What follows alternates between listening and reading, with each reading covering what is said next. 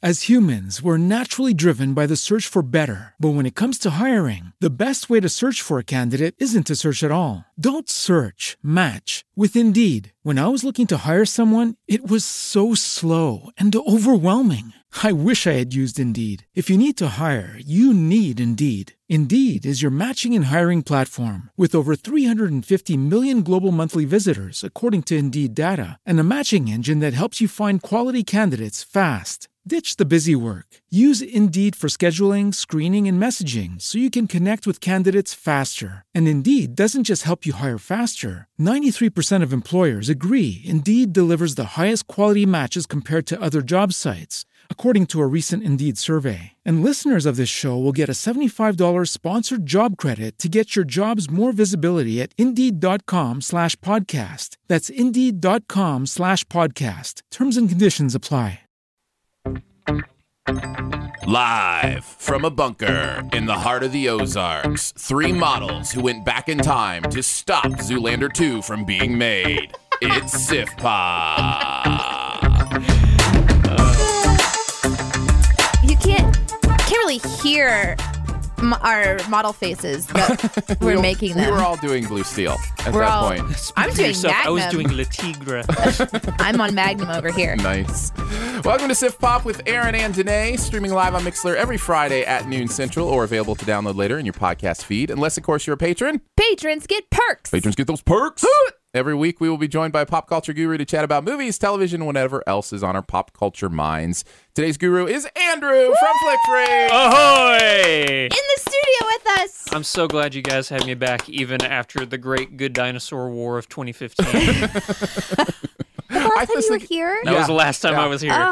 We've had a lot of we haven't had anybody twice since then. It's been a lot of new Guest. gurus. We're doing, and yeah. It's been a lot of You've fun. had some amazing guests. Oh, since I've thank been you. on. I appreciate that. Especially we're last week, the gentleman from England Sam? was amazing. yeah, Wasn't Sam's a he lot of fun? fun. Yeah. So yeah, we've been really enjoying kind of reaching out. By the way, if you know somebody who loves pop culture, is really smart about pop culture, somebody you follow on Twitter or whatever, and you want us to get them on as a guru, let us know. We'll make contact We with will them. make threats That's right. and bring them over to the dark That's side. Danae's responsibility. She carries the baseball bat around. Kneecaps right. have been busted to make sure we have the proper gurus. Terrifying. That's my job. So I just say that because I want you to know it's not because you disagreed so vehemently with me about the central theme of The Good Dinosaur. After you left, he just raged and threw everything. I was thinking this morning Because Danae was on my side and you have her back. That's right. That's right. Absolutely. I fully admit that I was in the minority on that. Not in the wrong, but in the minority. So Oh, God. It's happening again. I was thinking this morning. No, I was thinking this morning. We don't want to rehash that. Like nobody wants to hear that. None of us want to do that. Nobody wants to hear it. But if you want to go back and listen to the Good Dinosaur conversation that got as heated as anything has ever gotten on this podcast, I'm so glad I was here for it. You can certainly do that. I was thinking this morning, like if we ever do revisit it, we have to like prepare our cases, have like an official judge. A and we'll Lincoln be the Douglas attorney- debate? like a Lincoln Douglas kind of thing. Okay, clearly you guys are excited about that. I'm like, I'm out. Danae's like, I'm that's, out. That's fine in the past, guys. I don't even know why we're talking about it right now. I did Lincoln Douglas in high school, and Oh, yeah? that was pretty good. That was Yeah. pretty good. So he should be Debating's afraid. fun. Oh, I Yes. should be very afraid, I'm sure. Welcome to everybody who's listening live. Thank you for doing that. And if you're listening later in the podcast, we appreciate that as well. We're excited for another great episode of Sif Pop. Today we're going to talk... What number are we on? I don't know. I didn't look that up. Somewhere in the 30s, I think. 34. Yeah, number 34, Sif Pop. Nice. And we're going to talk a little bit about Zoolander 2 and 11/22/63. Is that what it is? 11/22/63. From Hulu. What was They're it? Hamina? 11/22. It was 11. You said 1122 something or thingy. Thingy. Yeah. Thingy. Today, are we reviewing 1122 thingy? Yes. Yes, that's exactly. That's what I said. No, we reviewed Deadpool last week. Thingy. Whoa. So yeah, so we're gonna be taking a look at those, and of course we'll have some Do We Care at the beginning, as well as some buried treasure at the end that we can throw at you Nice little as well. sandwich. Yeah, Do we care about this? But we do care about this. yeah. It really is good to have you back, Andrew. We love having you in. You're the only guru who's local, so you're the only guru who's in the room with us, which is a lot of fun. Yeah. Yes. You can see things happening inside this show that nobody else gets to see. I get to look at your Casey's coffee and your Fiji water. That's right. Yeah. Yeah. It's big time, man. I was about to say Fiji water. That's That's fancy. That's some. That goes along with the thematics today. That's Zoolander 2 type water right there. This is my natural artisan water. Artisan water. Yeah, guys, this is bottled right in a remote island from the northeast continent. Tropical rain slowly filters through the volcanic rock into a sustainable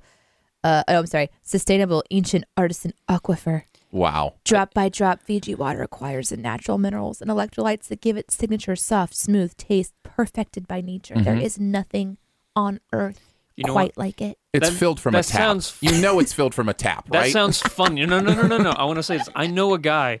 We did this test. He can tell the difference between bottles of water and tap water. Like even the different bottles of water. Sure. Like we poured in just like little like plastic cups, and he's like, Fiji, Aquafina. Wow. And he just went through, and he's like, oh God, tap. And I'm like, he's like, maybe a Brita filter. I'm like, yeah, that was a Brita. How did you do that? You're a wizard. I think this one's vodka. I'm not sure.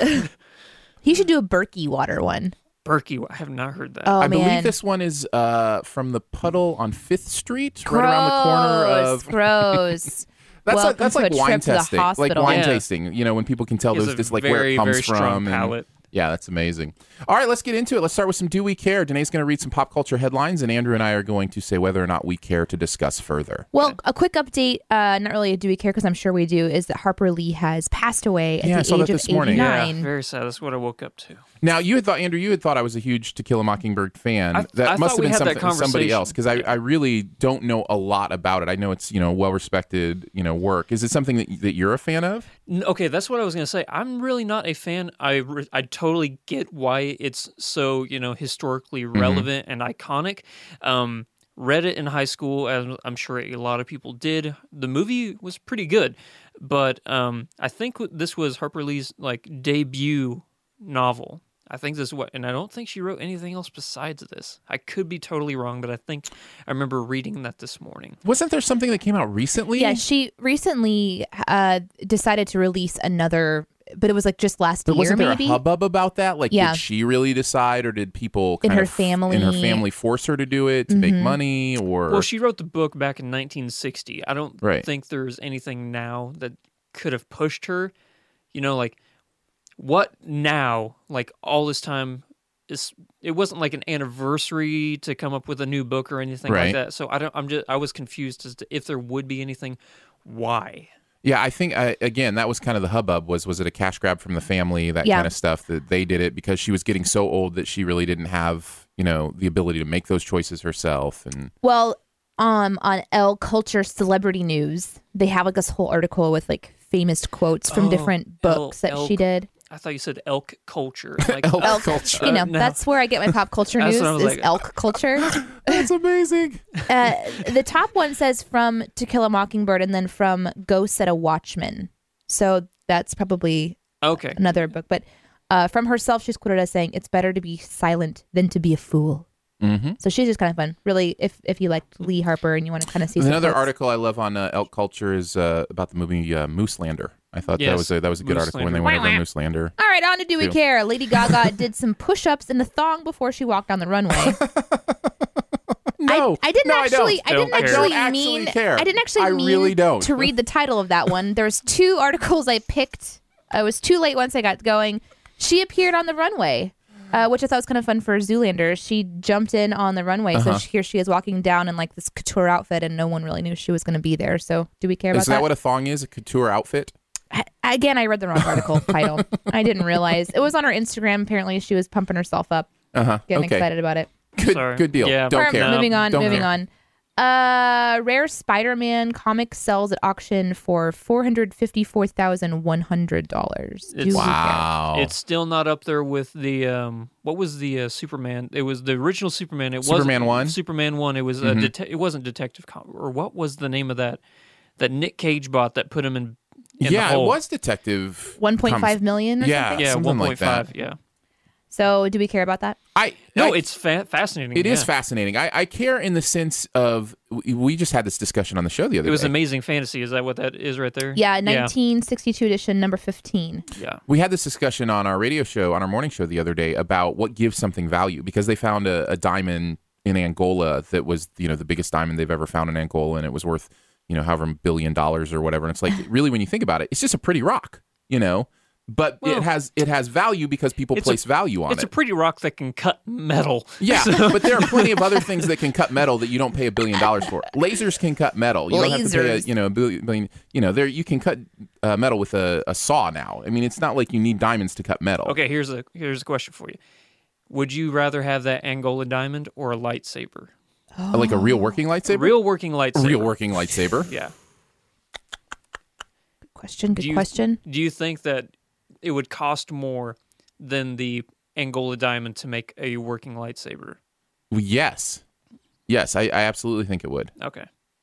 I'm right there with you. I would rather have the lightsaber, not from just a nerd perspective, but I think a value point, it would cost more for a lightsaber than... I feel like I would have more chances of losing limbs or accidentally hurting somebody.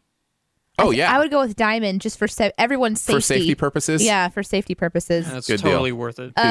Of note, the comic book was graded on a 9.4 out of 10 for mint condition. Oh, wow. For a comic book that old, that's probably why it's so valuable. Yeah.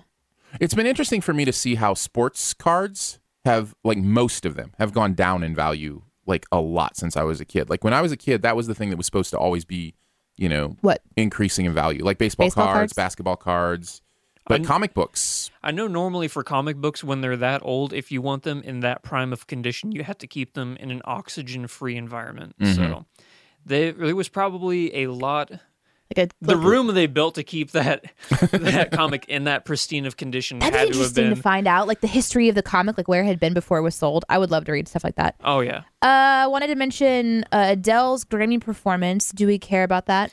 Okay, I need to know because you've been talking about this for a couple days. I didn't watch the Grammys. I only have watched one Grammy ever. Was it like the greatest thing of all time? What was it? No, it was bad. It was. Oh, she was started way on off. the wrong note. And she never found her way back. And it was apparently really uncomfortable.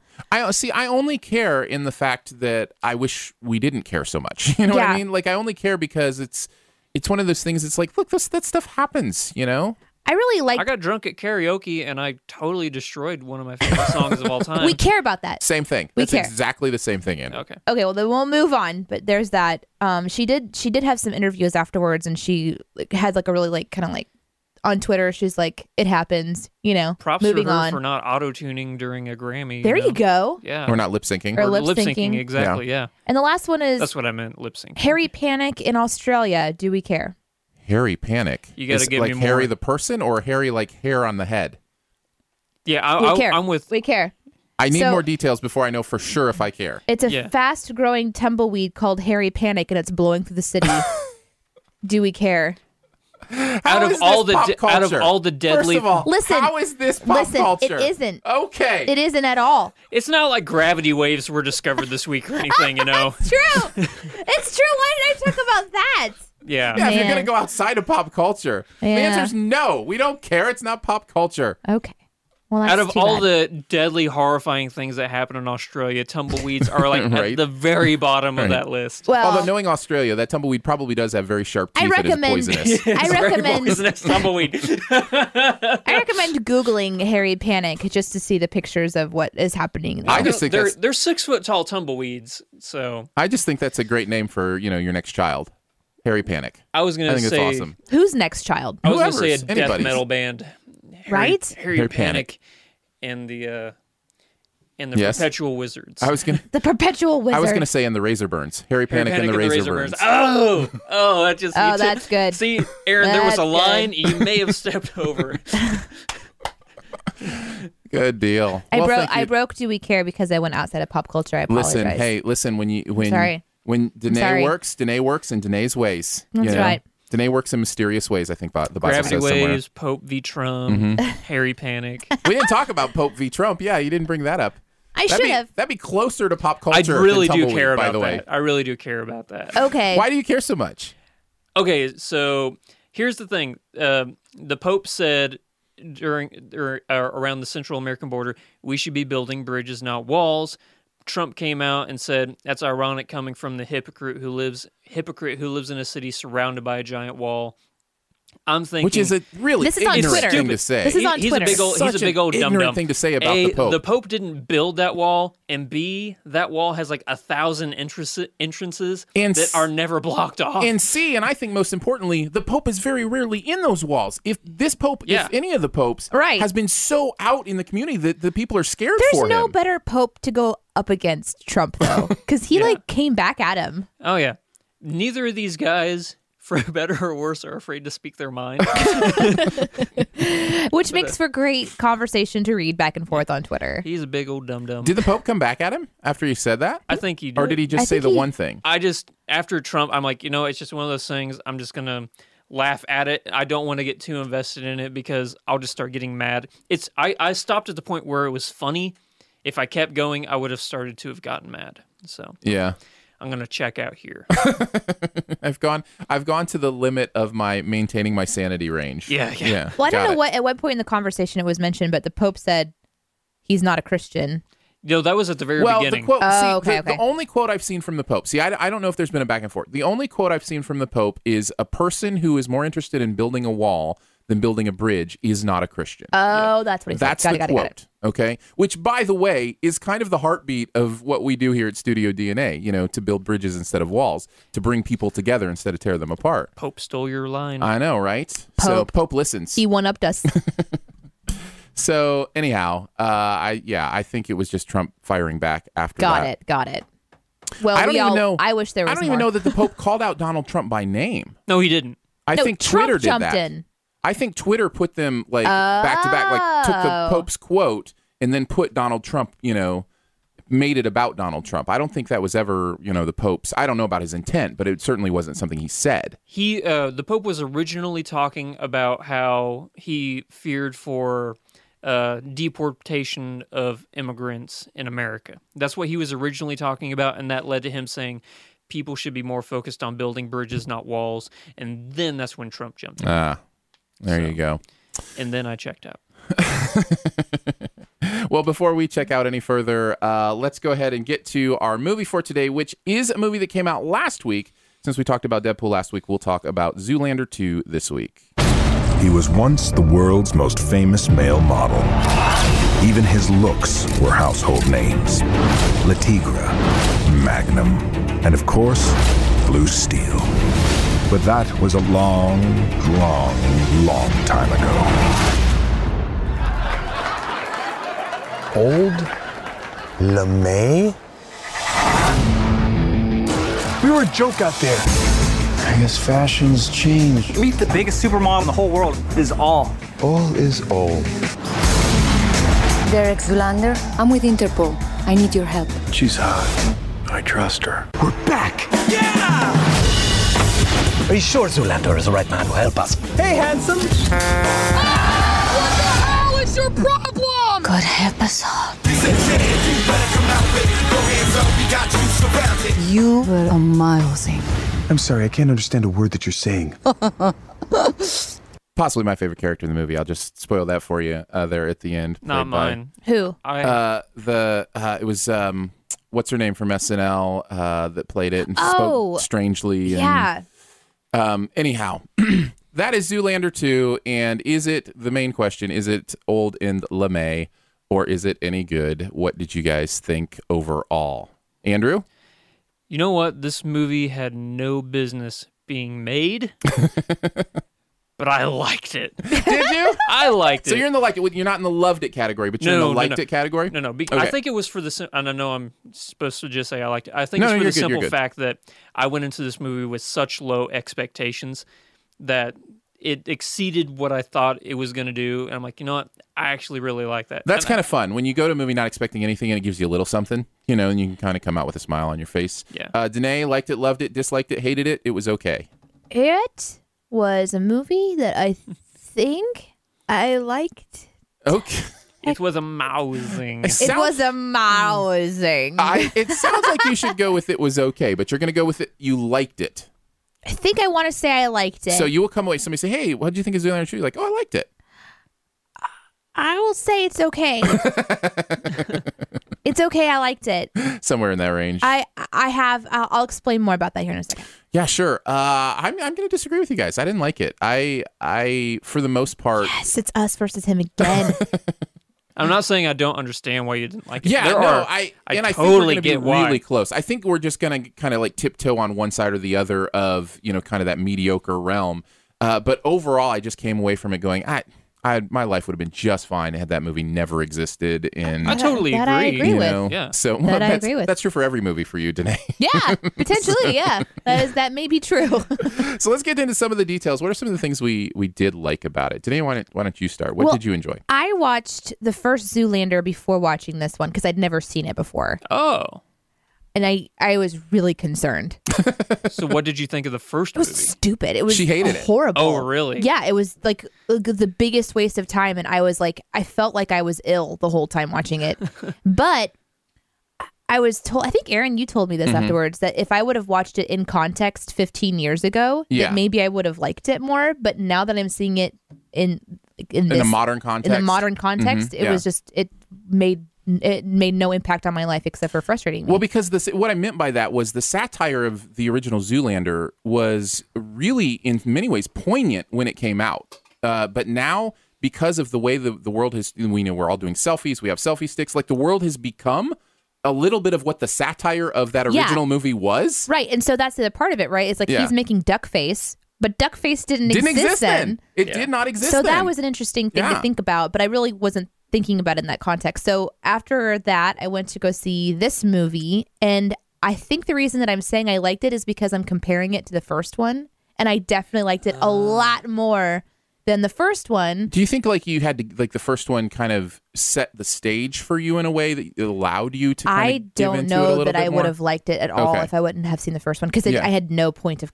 no point of reference or whatever. Like, this is a stupid movie. It's ridiculous and potentially a great waste of time for anyone. But I did like it more. I felt like it from beginning to end was made better. The stories were developed better, and they kind of like walked you through the plot better. Where the first one, I don't know if it was just because that's how movies were made. It just didn't seem to make much sense from beginning to end. And I've really enjoyed reading some of the articles that have come out afterwards about, the fashion industry, what the fashion people think of this movie, how it's like how it has affected and represents fashion in an interesting way, where the first one really didn't kind of go into that too much because male models weren't that big of a deal. Yeah. So it's an interesting conversation to sort of be reading about on how this movie has.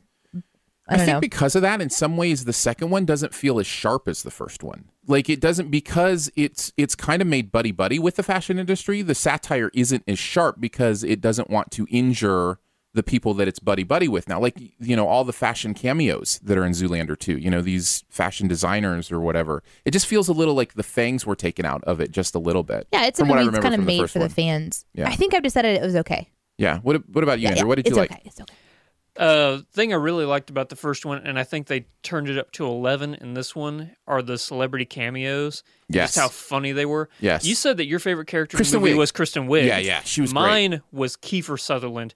Every single time that guy was on screen, I was almost crying. I was laughing so hard.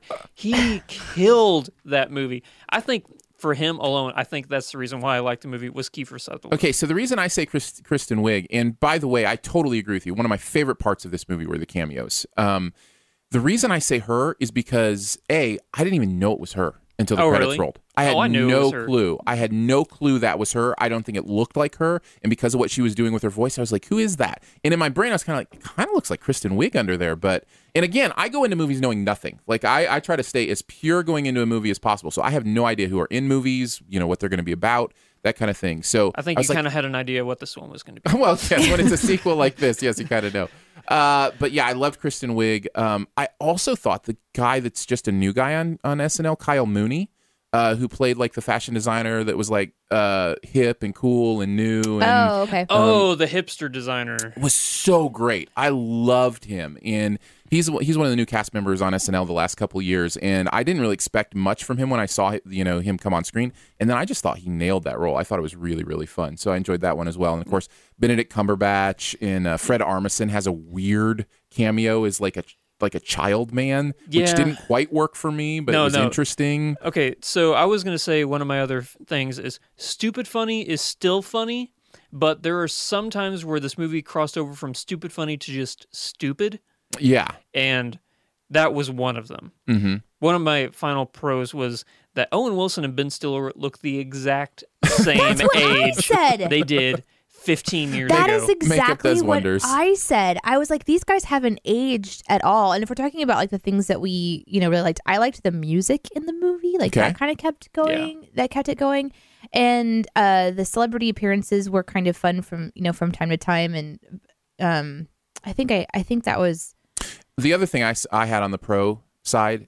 I love this character. I think Ben Stiller as Derek Zoolander is a really funny character. Probably his most iconic role. Yeah, there's something about that that the certainty of his cluelessness, like that he can be so clueless so confident in his cluelessness that is so perfect for that character.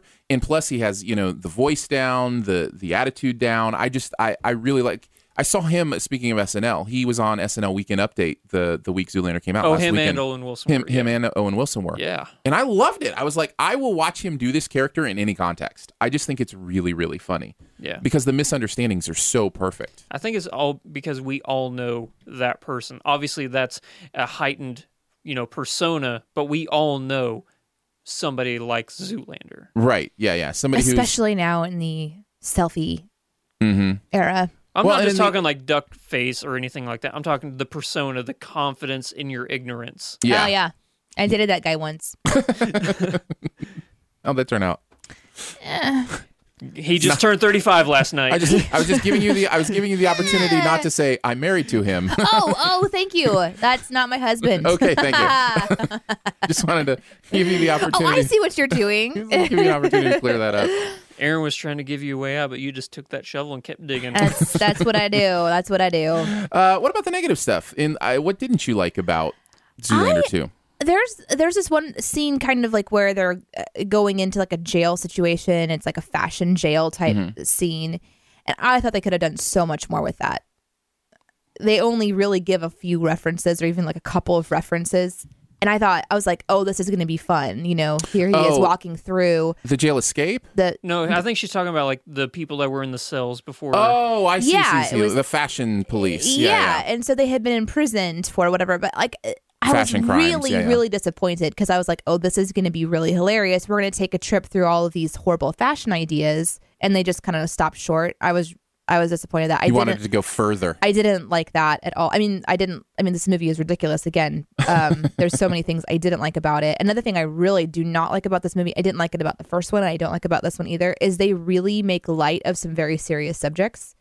Interesting. Tell me like in what? The first one, they made light of illiteracy. I think child labor is child labor, but like bulimia. Like she was like the wife was like pouring out her heart about like how she had gone through this horrible thing, and they like really, really made light of it. And they kind of go back into this movie, and there's just some topics that's just like, people like that's really insensitive. Yeah. But I guess that's just kind of what these movies do. But it was a little, I don't know. No, I just pushed it a little bit too far for me. Honestly, I think that is, with comedy, going to be one of the most interesting things about how comedy continues to develop. Because comedy for so long has been about, in many ways, not in every way, but in many ways about pushing boundaries, about bringing things up, making light of things that are serious. Yeah. And it'll be interesting because our culture has shifted to a very much shaming culture. Like you shame people for making light of those kind of things, or you shame people, And so it'll be interesting to see how that juxtaposition, how that balance comes with comedy. And do comedians, does it come to a point where most of us are so, I'm going to use the phrase high-minded, even though there's kind of a negative connotation with that it's just not funny anymore? Or will comedy still be able to push those lines and get a laugh from things that we didn't think we were allowed to laugh at? I think that comedians, this is their way of bringing serious subjects to the forefront. We may not like how they do it, but it gets us talking about those subjects. And then afterwards, you can have a serious... See, like right now, we were talking about how they were making fun of child labor in the first one. Now people are talking about child labor just because of that movie. It's possibly their way of bringing those issues to the forefront. Without I mean, it's not like they can switch up the tone of Zoolander 2 and, you know, they make light or I didn't really elaborate in my notes, and so I can't remember exactly, but miscarriages were brought up. And I don't remember if it was like done lightly or whatever, but it just in the second one. Yeah, in the second one, I thought that part was pretty funny. And I don't remember what. Well, it was with Owen Wilson's but I don't remember wife, if there was something. No, it was Kiefer Sutherland. I remember that scene. I'm just saying, like, I don't recall if there was a specific joke that was made in that moment. There was, but there again is another kind of conversation to be had about some people are just like, oh, that's just not funny, you know? Yeah. So, and I think we all have to deal with. But we're talking about it afterwards, and that's actually a really good point. But it was for the simple fact that a man said he had a miscarriage. Yeah. So. But that was interesting. Yeah. But that wasn't offensive. But there's so many. You can't ask comedians to tiptoe around everything because, you know, they also made light of affairs. You know, it was kind of this, you know, idea that, you know, this one group was having an affair, this other group, so they made a little light of that. And you think of how many funny. You think of how many comedians use race or sexism or, you know, those kind of things to, you know, get laughs, but also draw attention to real things. I just think it's really interesting. It's going to be really interesting. I did like, and I know we're kind of, but I did like that they did bring that forward in this movie. Like the characters that existed in Zoolander 1 15 years ago are still doing the same things that they were doing. So Owen Wilson's character was into, you know, orgies and all this stuff. They bring that back in, and they do keep it light enough and silly enough that it's not like you're really having to contemplate it too much. I mean, it's very visual at sometimes, and it's a little awkward. And there's a snake. Anyway. So I've written down 3 cons for this movie. Oh, do tell. Will Ferrell, not funny at all. Okay. I really thought Mugatu was hilarious in the first one. I thought that he was trying to be more flamboyant in this one, and I was like, that's not the same character. Yeah, you look the same, but your persona is totally different. Number 2, Penelope Cruz has 0 facial expressions. Botox. She could have been cut out of the entire movie. Ferrell, Cruz. And there was nothing new and fresh in this one.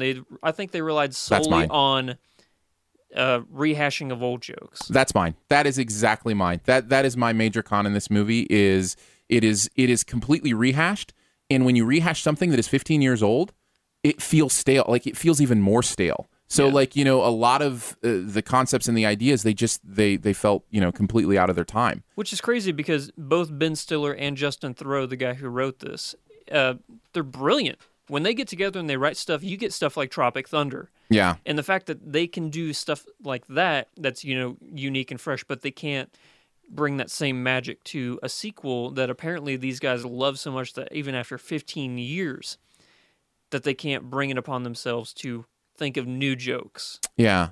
I mean, there's a couple in there. Kind of sounds lazy. But it is more miss than hit for me, and most of the jokes fall flat. And having watched this movie right after watching the first one, yeah, you're exactly right on.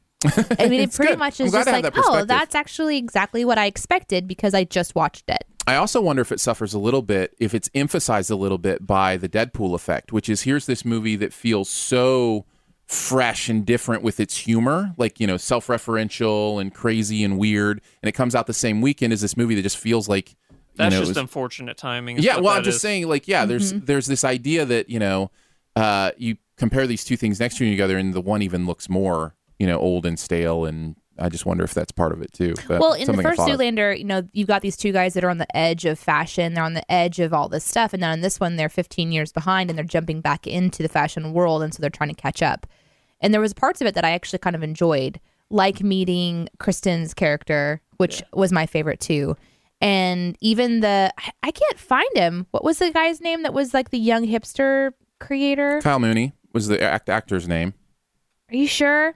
Yeah. I'm sure you're sure. Yeah. Oh, there he is. Yeah. Don Atari. Yes. That's what it was. Don Atari. I really enjoyed his character too, because it's like, you know, this is kind of like the young generation representation in the movie.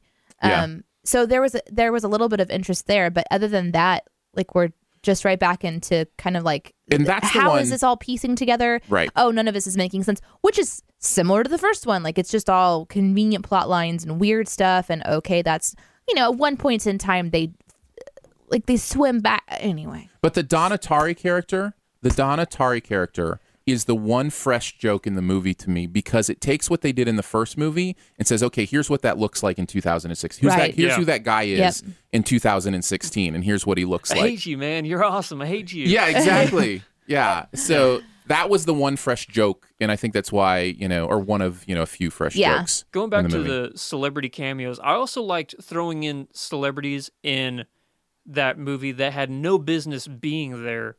In a couple examples, you have Neil deGrasse Tyson. What was he doing in that movie? I hated that cameo. I hated that cameo so much. Did you like that? I thought I was like, hey, because I like Neil deGrasse Tyson, but I'm like, hey, you're there. But I also liked Benedict Cumberbatch as all. Oh, that great. Worked. I mean, that he worked. Was hilarious. Oh my gosh. He had no business being in that movie. He had no business really being funny. there, and it was so intense and awkward. Whenever, that was such a great. Just staring at him that with scene no was eyebrows. hilarious. It was hilarious, but here's the thing: in my mind, I want them to be clever enough for that to pay off in some way, like for that character not to just be a cameo, but to mean something to the story. And that's just not this movie. I get that that's not this movie, but I want, that's the kind of movie I want, where that's it. It lays its groundwork a little more cleverly and actually has intention in those cameos, as opposed to just dressing Benedict Cumberbatch up and making him, talk funny. At the end of this movie, you're reminded that this universe that they live in is, yes, part of our universe, but totally ridiculous too. Like things that happen inside, this movie are beyond belief, totally and utterly, like just absolutely ridiculous. Whether it's how they get from point A to point B, or that they suffer no injury, or, so it's like, it's an interesting world to be in, where it's so similar in some ways to what we're experiencing in our culture of fashion and, celebrityism and Botox, and all these things. But then on the other side of it, it's, I don't even know what you would call it, like a mix between like a spy movie, like a Austin Powers type world in a way, Yeah. Austin Powers is very similar. It's a satire of, spy movies. So it's totally understandable. All right, one more thing. If you guys have one more thing you want to say about Zoolander 2 before we move on, now is your chance. Speak now or forever hold your Reese's Pieces. I think that I love Reese's Pieces. I think that the first Zoolander movie was so iconic and groundbreaking for the simple fact that there hadn't been a single movie like it. I don't think it needed a sequel, but if you're going to make a sequel for this movie, make it 10 years ago. Yeah, I agree. This movie has a totally different response if it's made 3 years after the fact instead of 15 years after the fact. Exactly. Danae, what's your one more thing? I watched Justin Bieber go down in this movie. You know what? That was funny too. But that was purposeful. The way they played that was so purposeful. Like it was wish fulfillment. Right. It's like our culture has talked about like wanting this guy to not exist. Right. And they bring that to fruition in a really very spectacular way.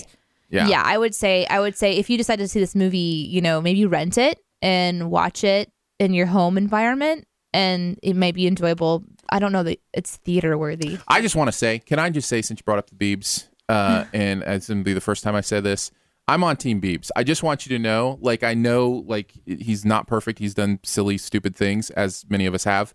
But I'm rooting for that guy. I've been rooting for him for a long time. Well, yeah, I think he's very talented. Wish harm on people. He's very musically talented, and I'm excited to see if he can keep his life where it needs to be to create pretty cool art. I think this would be a very fun date movie. Interesting. I think if you have to go and see this movie, obviously we went and saw it for critiquing purposes, but I thought, you know what, Valentine's Day, it's around that time. If you went and saw this as a date movie, you would probably have a good time. We have a theater around here, the Marquis Suite in Ozark, where, you get to have a drink and, eat food while you're watching the movie. I think this would be the perfect movie for that. That's true. Like just something that's more social that you can kind of enjoy with a group of people and be social. Everybody turns their brain off, together. It is a brainless movie. That is my one more thing. That goes perfectly into my one more thing, which is my one more thing is stupid is as stupid does. If you go into this movie knowing it's stupid and being ready to enjoy stupid humor, I think you'll have a decent time. Yeah. If stupid humor if you don't get it, or it offends you, or it's too silly for you, you're going to have a rough time. It really is just kind of a, you're going to lose brain cells if you think about it too hard kind of movie. In that don't way. think about it. Yeah, I don't think about it totally much. get why people don't like this movie. I'm not saying I don't understand. I really do understand. Yeah, it's an okay movie. Yeah. I honestly, I liked seeing Owen Wilson, and every time I see Owen Wilson in a movie, I'm glad that he's still on the planet. Do you know what I'm saying? Because he had that thing happen. What was it? He attempted like suicide 8 years ago or something. Suicide, yeah. And so it's like, oh, he's here. He can, and even though this movie is utterly ridiculous and potentially a huge waste of time, I'm glad that he has an opportunity to be on, to do something like this. So. I just wish he would go back to making the Wes Anderson movies. I think maybe he will. He By obviously looks super young. Yeah. By the way, utterly ridiculous is the tagline for that movie we read about in the Elk Mooselander. That was utterly ridiculous. Was the tagline? That was the bovine edition, right? Right. Yeah. Mooselander. Yeah. Bringing it back around. Thank you. We did have a question in the live chat. Let's answer it. Does the movie rely on just dialogue jokes, or does the use of filmmaking to service the jokes? Does it use the filmmaking to service the jokes? I think it does a little bit of both. It's just that the jokes aren't always solid. I think that's the issue. I think it's all dialogue. 80-20, I'd say 80% audio, like dialogue. I can't think of like a filmmaking moment whenever like the filmmaking. It's in there a little bit. I can't think of a specific moment either. Spoilers, I could tell you. Right? Yeah. Maybe we'll talk a little bit. I'm glad you remember because I'm kind of curious. Yeah, we'll talk But I about think that. you're right. I think it's 80-20, maybe 75-25, but it's definitely more just the dialogue, the spoken word. All right, let's thank our Patreon supporters. Danae. Patreon! You guys are awesome. Your guys are great. You make it happen. You put money on the plate.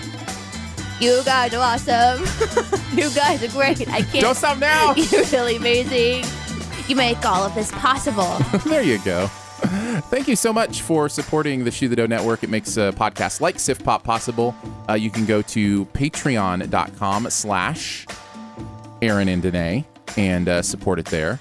And $1 a month may not seem like a lot, but it absolutely helps us out. $3 a month gives you early access to the episodes, and there's lots of other fun perks as well at different levels. So you can check that out at patreon.com/Aaron and Danae. One of the perks at $3 a month is you get access to all of the episodes on Patreon before they go into the feed for the podcast. They're so all that right starts there at for you. $3 a month.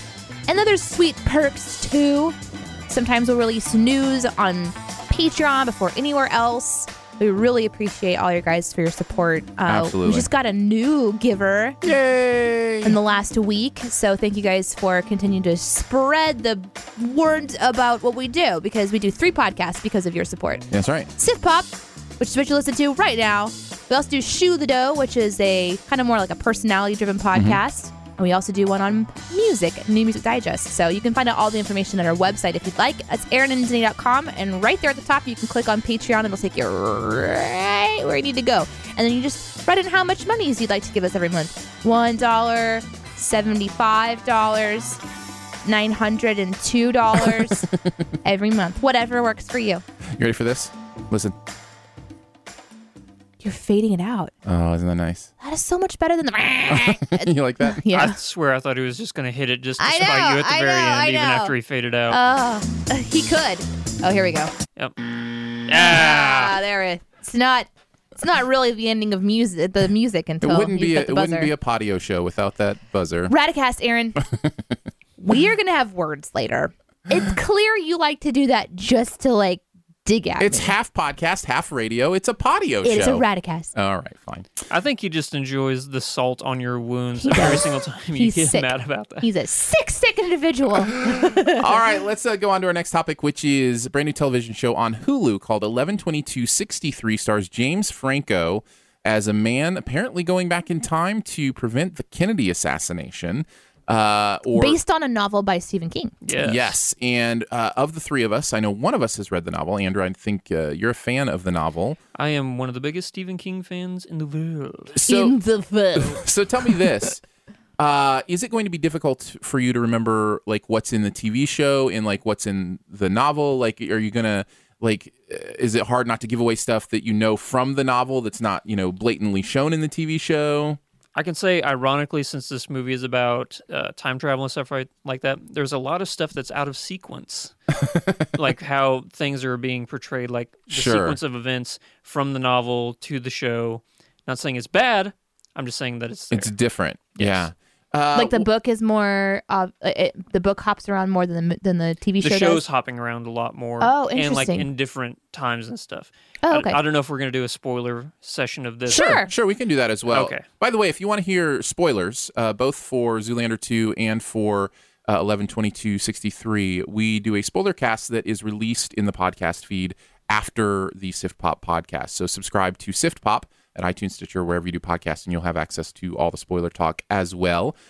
In general, though, Danae, what do you think of 11/22/63? It's got me for another episode. Yeah, for sure. Yeah, it's got me for another episode. It's an interesting idea. Mm-hmm. And I think that they did a good job setting the foundation for what we're going to be experiencing in this. And it was surprising. It was like a little complex in how, this world exists where there's time travel and why, and the people, who they are, why they're going back in time, how they came to understand that they can go back in time, and the whole setup to that. They had to do a lot in this first episode to kind of set the stage. But they did a decent enough job at it, and there's just enough intrigue and, Stephen King like mystery and like mystical things happening. There's enough mystery that they've begun to build in this first episode that I'm wondering if it's going to hook me through the whole season. Like, I wonder if it's going to be something that I'm like, I want to solve this mystery, so I'm going to be in it through the end because I want to know the answer. Because that's how a good show is done, is they introduce some mystery right at the top that's going to hook you through the whole thing, and they're never really going to tell you until the very end, potentially. You know what I mean? Sure. So I think I liked it enough that I'm going to potentially enjoy this. I hope it continues. I'm not sure that I like James Franco. I'm not sure I like him. All right, we'll talk about him more in a little bit. I'll go next. I loved it. Did you? This is a show designed for me. I love a universe where there are rules to the science fiction, and because it offers structure to something that seems unstructured. I felt like in some ways as the show went on, and I don't want to give spoilers away, but there are things that happen that undid the rules a little bit for me and made it a little harder for me to completely buy into. But especially for the first half of this pilot episode, I was just in heaven. I love the idea of a time travel Narnia wardrobe and all these things and these rules about here's what happens, here's how it resets, here's how things change. Here's I love that stuff because once you've laid rules, then I get to be in that world in a very real way and understand what's going on. Right, because time travel can be really nebulous. And this does establish rules. And that's what you have to do if you're doing a time travel piece in pop culture. You have to lay down the groundwork. Right. Because otherwise people will get lost in the conundrums, in the things that can't be true, If you lay the rules well enough, people can let that go and go with what you're telling them. And I think the show did that well. Yeah. Or the book did it well, and the show is, interpreting that. What do you think, Andrew, overall? I loved it. Yeah. I thought it was so good. Considering the fact that they have had a very hard time as of late adapting Stephen King stuff to either the big screen or a series and making it good. It's been a very long time since they've done that. It's very refreshing to see it done right. Even after one episode, you think you can safely say that they're going to get it right? I can. I have that feeling that this is going to be, especially like the cliffhanger that they leave you on at the very end of this episode, which we'll not talk about, obviously. But I just you know what? I think that even though I would not have chosen James Franco to play that role, I think he's doing a well enough job as Jake Epping to go forth, and I trust him to continue on and do a really good job. Okay, so you both mentioned James Franco, so let's start there then. I actually thought he was great in this. I've seen James Franco be great in other things as well. No, I'm saying he's really good. I just, for that character, I wouldn't see him. It's interesting because he also does this stupid comedy stuff with Seth Rogen and those guys, and I think he has this really interesting persona because of those things, plus some things that have happened in his IRL that are weird and strange, and he's an interesting dude, as a lot of actors are. I think he shows that acting is so much about material. When he has good material, I think he's a good actor. When he has, material that I don't consider good, I don't enjoy him. And in fact, I don't think he does well. So I think it's really interesting. And that's not to say acting isn't a gift or a talent. Certainly we know there are actors and actresses who are supremely gifted.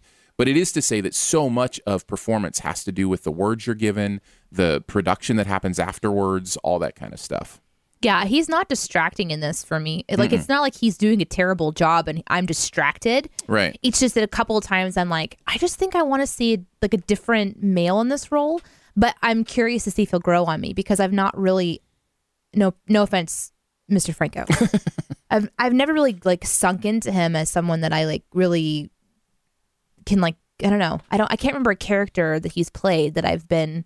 Did you watch the Planet of the Apes movies, the new ones? No. Okay, he was pretty good in those. Like, he was only in the first one. He's doing a good job. Like he's doing a great job. Thank you, Andrew. Yeah, that's correct. I can think of a couple of dramatic moments in this first episode because there's 8 total, I think, right? And is it? There's going to be 8 episodes, and they're releasing them weekly, unlike Netflix. Because Hulu's on different. Monday. Yeah. So there's a couple of dramatic moments in this first episode that it's not like he's distracting me from believing a moment. I think he actually, is doing a really good job. There's just a couple times. And the performances around him are really good too. Sam Shepard's really good. Yeah, Sam Shepard is great. Which one's Sam? He was Al, the owner of the diner. Oh, okay. I'd like to clarify something. So I said that I didn't expect James Franco because I wouldn't have placed him in that role. Now, as the episode went on, I totally bought it. He was Jake Epping, so I want to agree with Aaron. That's just a credit to how good he is whenever he does have good material. Because whenever James Franco is on point, he is on point. He knows how to act really well. Yeah.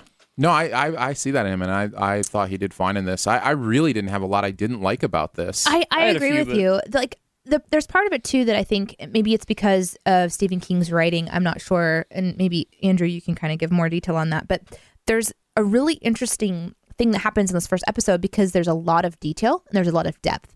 So it's like one character that you're seeing in one scene, you might immediately just have as a dismissive character because that's how most shows are. You've got these extras that are at a diner or something, and you don't really ever have to think of them again. But they're already putting people into a scene that have more structure to them later on, or they have more depth to them later on in the same episode. And so I'm really curious what they're going to do as they continue to kind of move forward, because there's so many things that can go wrong with time travel. And so he has this confidence going into this time travel. I'm wondering how much of that is just going to be completely, poofed or like, I don't know.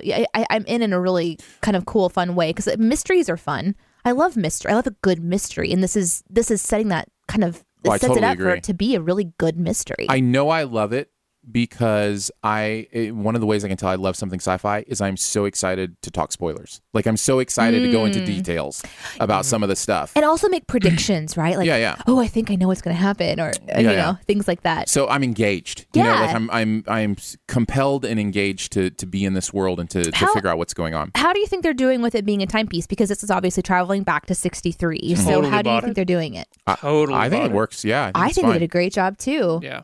I found myself about 3/4 of the way through wondering, I wonder if they keep using the same cars, and I'm just not noticing, because it's not like there's tons of 63 cars around. You'd be surprised, especially in Hollywood. The amount of they're all stored in some warehouse somewhere. Specific, there's actually huge warehouses out. How amazing is that? Yeah, the time-specific material that they have at the ready for productions is incredible. Like, every single year, they buy a bunch of cars and just put them like in a hidden lot, just so if they ever need to do a timepiece for That's that. Okay, your movie's in 1984. Here are your vehicles. Whoa! Yeah. I am really excited about our world right now. So, guys, we've made it. I mean, that was super fun to learn. Yeah. I don't know. Like, I kind of want to go tour around. You know, what if like in the future it's on these like big moving pallets, they just push a button and just like all these cars descend like 1940. Well, it kind of is a form of time travel, right? Like, it is the only form of realistic time travel that we may ever have. But you just think, I don't know, like you would think that, okay, so it's 2016, that it is. How are we going to get a hold of these cars? Somebody already thought of that. Yeah. Smart, you movie makers. So you were saying that you kind of felt like this is a Stephen King, like you kind of had that feeling. There's a reason for that. A lot of people don't know this. Because he wrote it. No. It's for the simple fact, a lot of people don't know this. Every single Stephen King novel is based in the same universe. Characters from other novels run into each other in different books. Like Green Mile style? I didn't know that. Oh, yeah. It's very true. And it actually happens... Stephen King has a shared universe with his novels? It's like Marvel? Every single novel it's like a Marvel universe? Wow. Yeah. King universe? So this is pseudo spoiler. It doesn't give anything away for this show. But in this, where I was talking about whenever you were watching at the very end, you said, okay, janitor, blah, blah, blah. I said, remember the name of that town. Oh, yeah, because they changed the town from the novel to this, to where he's from Kentucky. In the book, the janitor lived in Derry, Maine. If you're a Stephen King fan out there, that's the town in It. And in this novel, he runs into the kids from It. Oh, that's interesting. I love that. But they've chosen to leave that out of the TV show. They left it out of the show. That's a bummer. So that was my pseudo-spoilery sort of thing. The only other thing I wanted to talk about was being on Hulu. They have the freedom to have standards and practices however they want. Yes. And for most of this, probably the first 30 minutes, I thought, they've chosen to do it kind of like a network drama. And then, boom, boom, couple F-bombs. I'm like, oh, okay, so you're taking advantage of... It was an interesting... I've never seen it done this way, where for the most part, it felt like it could have been on ABC or CBS, except for just like a few key moments. Because like when Netflix does it, or, some of the pay cable companies, it's all over the place. It's just a part of the characters', language and lives or whatever. But here it was interesting. I wonder if either of you had that experience while watching it. I don't remember any F-bombs being dropped. There were 2, and they were just right in a row. That's interesting. Yeah. I do remember he said JC one time, and that was because around a nun. The whole scene was kind of like, oh, you're not supposed to say that in front of the nuns. That's not okay. Some of the violence is a little... or say it at all, really. ...graphic, and there is a scene of sexuality, but for the most part, I think this could have been on network TV, except for a very couple key moments. Honestly, I think if it wasn't for those F-bombs, this would have been a PG-13 film. Yeah. Because the violence, like you said, there's just one that I can think of that kind of pushed that boundary, but it's nothing you haven't seen before. Well, and you can get 2 F-bombs in a PG-13, so it could still be a PG-13 like they did in film. Zoolander. That's like they did in The Martian. They got a bunch of F-bombs in The Martian. Yeah. Well, they edited them. But the BDG said that it was the only Stephen King book that they read all the way because a girl in school lent it to them. If you can read it... That's a very long book. You can read a whole bunch of other Stephen King books. I think that's his 3rd longest book. So wow. I have to say, I think I've read one Stephen King book, and I don't even remember which one it was. It was something a friend lent me when I was younger. It was like Pet Cemetery or The Stand. It was one of the probably The Stand. Probably not The Stand. The Stand is his longest book. It's I don't know, but I didn't read all of it. I just read the first few chapters, and I was just like, man, I just don't think I'm a reader. My first Stephen King was The Green Mile, which was released in individual episodes. So they're like these real skinny, thin books, right? And then like you had to wait for the next one to come out. And I remember rushing to the bookstore to see if they had them come in, and I loved reading that one. Very cool. So, any one more things about 11/22/63 before we head to Buried Treasure here quickly? I had a couple cons and just one more pro. The pro that I had left was the ominous feeling that you get in this is very palpable. Oh, it's so good. Yeah, it's really good. And it's sort of like you were saying with The Witch. It's not like overbearing, but it's with you the entire time. way. Yes. Yeah. You always have this feeling of like, what is going to happen? That's just great post-production. Oh, that's so great good. music. That's great, scoring. It's shot selection. All that stuff is really good. And my one con is that I felt that they kind of rushed through the discovery of the portal. I think they're like, it's there. We got to go do this. I'm like, wait, whoa. Because I hate being one of those people, but in the novel, they take a lot of time deciding how they're going to do this. And I think it just felt like they rushed through that. Like, okay, yeah, we all know this is how it's going to happen, so let's go. I'm like, no. I don't think, if it was me, I would have taken a lot more time. Yeah, just I agree. Building that part up. I agree. There's something in the spoiler section. I want to talk about that. That's absolutely one of my things as well. Okay.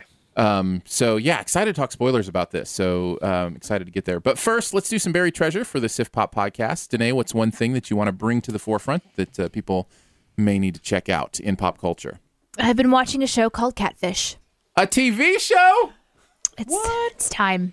It's time to talk about it. I'm excited. Aaron's been wanting me to talk about this for weeks now. Well, because Catfish has been out a long time, right? It's the show on MTV about, when somebody catfishes somebody, which this is my Buried Treasure. Let me tell you what it's about. Tell me what it's about. Apparently, there was this movie. Nap. Apparently, there was this movie. But yeah, Aaron's right. There's like this whole show where somebody is pretending to be somebody that they're not online, and the MTV show walks you through each episode where Neve and Max, who are the two kind of guides on the show, are being asked if they would help them figure out who the person on the other line other end of the computer really is. And I didn't think I was going to like it. My friend told me about it and started to just describe an episode to me. And then she had me watch like 15 minutes of an episode. And when I first started watching it, I would skip to the end because I can.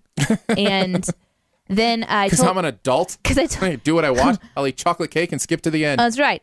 I told Aaron what I was doing, and he's like, my favorite part is the whole figuring out who they are part. Uh-huh. And so then I made myself kind of watch the figuring out who they are part. Yeah, that's the part I love. Yeah. And so it definitely grew on me as far as like watching it. But it's at this point, I've watched the 4th season, and I think I've watched most of this, either the 2nd or 3rd season. I can't remember which. It's kind of repetitive at this point. You know, it's just very much the structured ABC every episode. They do the exact same thing. You know exactly what to expect. The only difference are these people's stories. And the intriguing part for me, the reason that I may suggest it to you, is the real human element of it, where I've noticed that whoever is fallen in love with somebody online somehow, they say the same things. You know, I feel like I can be myself. I've never been able to be so honest with someone. Right. You know, I tell them things I've never been able to tell someone before. And it reminds me that in the world of online and like just texting with people or chatting with people and removing any of that in-person kind of element, it is a lot easier to be yourself. And I kind of hope that as a culture, we just shift more into being fearless in person. Yeah. Yeah, because I do want these people to experience that kind of relationship where they can have that kind of level of honesty. And so I feel bad for them in one way. And on the other side, I'm like, how did you not see that coming? Right. Like, how did you not know that they only have one picture 4 on their years Facebook talking to this person and it's one picture and they've never video chatted with you or anything? Like, it's obvious something is going on. They just don't want to believe it, you know? And they want someone to go through that process of having their heart broken. And that's what Max and Neve do.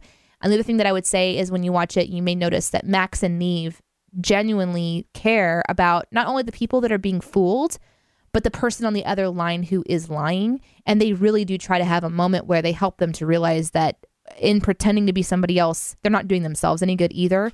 So there's sometimes some pretty cool kind of like stories there. I find it interesting. You said something about when you're chatting online, it's easier to be yourself. It's also easier to be someone else. The interesting thing about online is it's both ends of the spectrum. It makes it, when you are anonymous, quote unquote, it is the easiest you'll ever have being totally transparent. And it is also the easiest you will ever have to convince somebody you're completely different than you are. Right. So it's this interesting choice that's being made here. And on one end of all these things, you have somebody choosing transparent. And on the other end, it's usually somebody choosing fake, which, you know, that's what sets up the, you know, the problem and the issue. So, yeah, I find it psychologically fascinating. Really I'd be interested to find out the origin of the phrase catfish, like where that actually came from. It's in the movie. What was really interesting, I think it was at the very beginning of season 4 that I was watching, is they had just added the definition of catfish, their definition of catfish, into the dictionary. Really? So it's like catfish, a fish. Yeah. And then catfish is the art of hooking someone on the line to believe that you are someone that you're not. Okay. So it's hooking somebody into believing that you're somebody that you're not. And for the purpose of leading them on. Yeah. Yeah. And so that is really well explained in maybe like season 2's introductions. They've changed a little bit of the introductions to the season, but that's what it means. My Buried Treasure, I think, is one I've mentioned before. Then you can't do it. But I don't know that I've mentioned it as Buried Treasure. I think I've just mentioned it in passing, but it applies so directly to 11/22/63 that I want to mention it again. It's a sci-fi miniseries called The Room. Stars Peter Krause, and it is so much like 11/22/63 in that it's this world with very deliberate rules about the way the science fiction works and those kind of things. It came out several years ago. If you have not seen it, it's 6 episodes long. Well worth the 6 episodes just to go through it. They're never going to make any more. It's just a nice contained little series, and it's so fun and so well done, and highly recommend it because a lot of people haven't heard about it. Every single time you say The Room, I can't help but think of that Tommy Wiseau movie. That was so great. Or Room that just came out this year. Room with Brie Larson, yeah. So what about you, Andrew? What's your buried treasure? My buried treasure is a shameless plug. Okay. So remember I told you at the beginning that I had something. So this is what it is. I've been wondering this whole time. So Flick Freaks has signed with Riff TV. Oh, nice. And if you don't know what Riff TV is, you know on Flick Freaks we do reaction videos and stuff like that. We only do those to trailers. Now we are able to react to Netflix. Anything on Netflix. Cool. If it's a movie on Netflix, if it's a show on Netflix. Wow. They have rights to be able to do that. Is that what you're saying? Yeah. Yeah, very cool. So if we want to do like Mystery Science Theater versions, like if we want to like do an entire movie, we can. Yeah, we can do it. Because of your hookup, man. Yeah. And I know you wanted to start doing that. Yeah. Now we can. Congratulations. That's exciting. And I think I was talking to the people and I said, hey, I know people who are interested in doing this too. So. What? Coming soon to Sift Pop. Oh, my goodness. Well, see, that's the thing. Like, it was interesting when we did that with Sift Riff. Sift Riff. Yeah, that works well. Sift Riff. When we did this with Lady in the Water with Josh. Yeah, and that's that's the first thing I thought of. We put the audio track up on YouTube, and it's gotten a lot of hits, but people don't watch very long because it's just our audio, and they don't realize they have to sync up their own video. Yeah. So to be able to have the video in just a little bit of the audio in the background, all drop off in 2 minutes. Yeah, right. So, no, that changes, it's able to change everything. That's really exciting, man. Yeah. Congrats on that. Really happy when that Rounds of applause. Woo! Yay! That's awesome. That is awesome. Very, very awesome. All right. That brings us to the end of another Sift Pop. Thank you to Andrew. Thanks for being with us again today. I always have a brilliant time. It's so much fun. How can people connect with you? You can find us on Twitter, Twitch, Facebook, YouTube, Instagram, Vine, Patreon, and Riff. All of those at /FlickFreaks. Nicely done, sir. Yes. Oh, I guess YouTube. The one thing that I'm most known for, and I didn't fail. say, ruined it. Ruined it. Sift Pop is part of the Shoe the Dough podcast network. Find out more about other live and later shows on the network by following the feed at mixler.com/shoethedough. That's mixlr.com/shoethedough. Find out more about Aaron and Danae at aaronanddanae.com. Huge thanks to today's guru again, Andrew. Hey. Much love and gratitude also to our Patreon supporters for giving monthly to make this show and others on the Shoe the Dough network possible.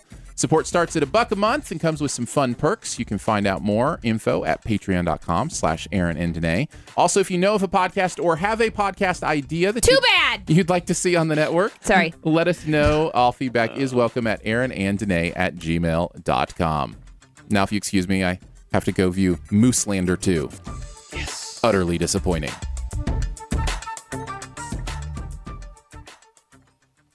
As humans, we're naturally driven by the search for better. But when it comes to hiring, the best way to search for a candidate isn't to search at all. Don't search, match with Indeed. When I was looking to hire someone, it was so slow and overwhelming. I wish I had used Indeed. If you need to hire, you need Indeed. Indeed is your matching and hiring platform with over 350 million global monthly visitors, according to Indeed data, and a matching engine that helps you find quality candidates fast. Ditch the busy work. Use Indeed for scheduling, screening, and messaging so you can connect with candidates faster. And Indeed doesn't just help you hire faster. 93% of employers agree Indeed delivers the highest quality matches compared to other job sites, according to a recent Indeed survey. And listeners of this show will get a $75 sponsored job credit to get your jobs more visibility at Indeed.com/podcast. That's Indeed.com/podcast. Terms and conditions apply.